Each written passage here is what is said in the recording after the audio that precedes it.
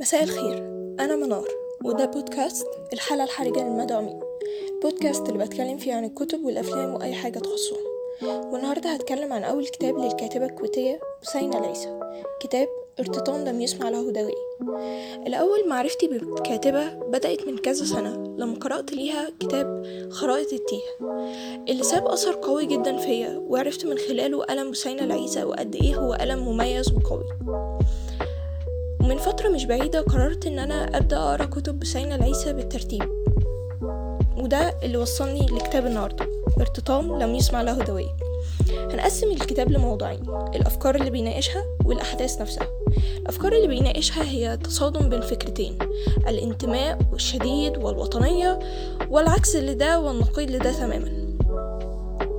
فكرة الحب والوطنية والانتماء، وفي نفس الوقت الهجر والغربة، كلها حاجات ليها علاقة بالوطن ومشاعرنا ناحيته. أما الأحداث فهي متابعة للشخصيتين الأساسيين: فرح وداري.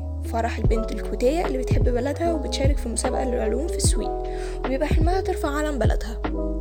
أما داري فهو ساب الكويت من كذا سنة وهاجر للسويد وتعين لفرح مترجم من السفارة، وده اللي بيربط الشخصيتين ببعض، هي البنت اللي في المسابقة وهو المترجم بتاعها. العلاقة ما بينهم بتبقى مبنية على التصادم الفكري ما بين الاتنين، ما بين واحدة وطنيتها شديدة جدا وانتمائها عالي جدا لبلدها، وبين واحد يكفر بفكرة الأوطان نفسها. تجربة الكتاب كانت لطيفة، ووصف المشاعر بتاعت الغربة بتاعت فرح في السويد بالذات كانت أكتر حاجة مفضلة بالنسبة لي. فكرة إنك تبقى تايه ومش لاقي نفسك وسط الناس اللي حواليك اتوصفت بطريقة كويسة جدا.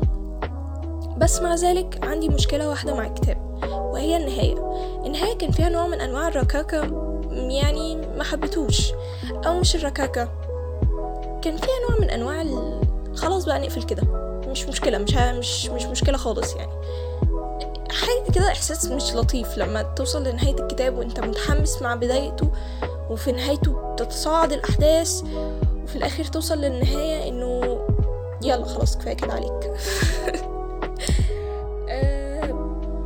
زائد إن الكتاب كله خفيف ولطيف، فهو كمان ينفع كوجبة خفيفة بين كتب كبيرة، أو كفاتة شهية لحد عنده reading block.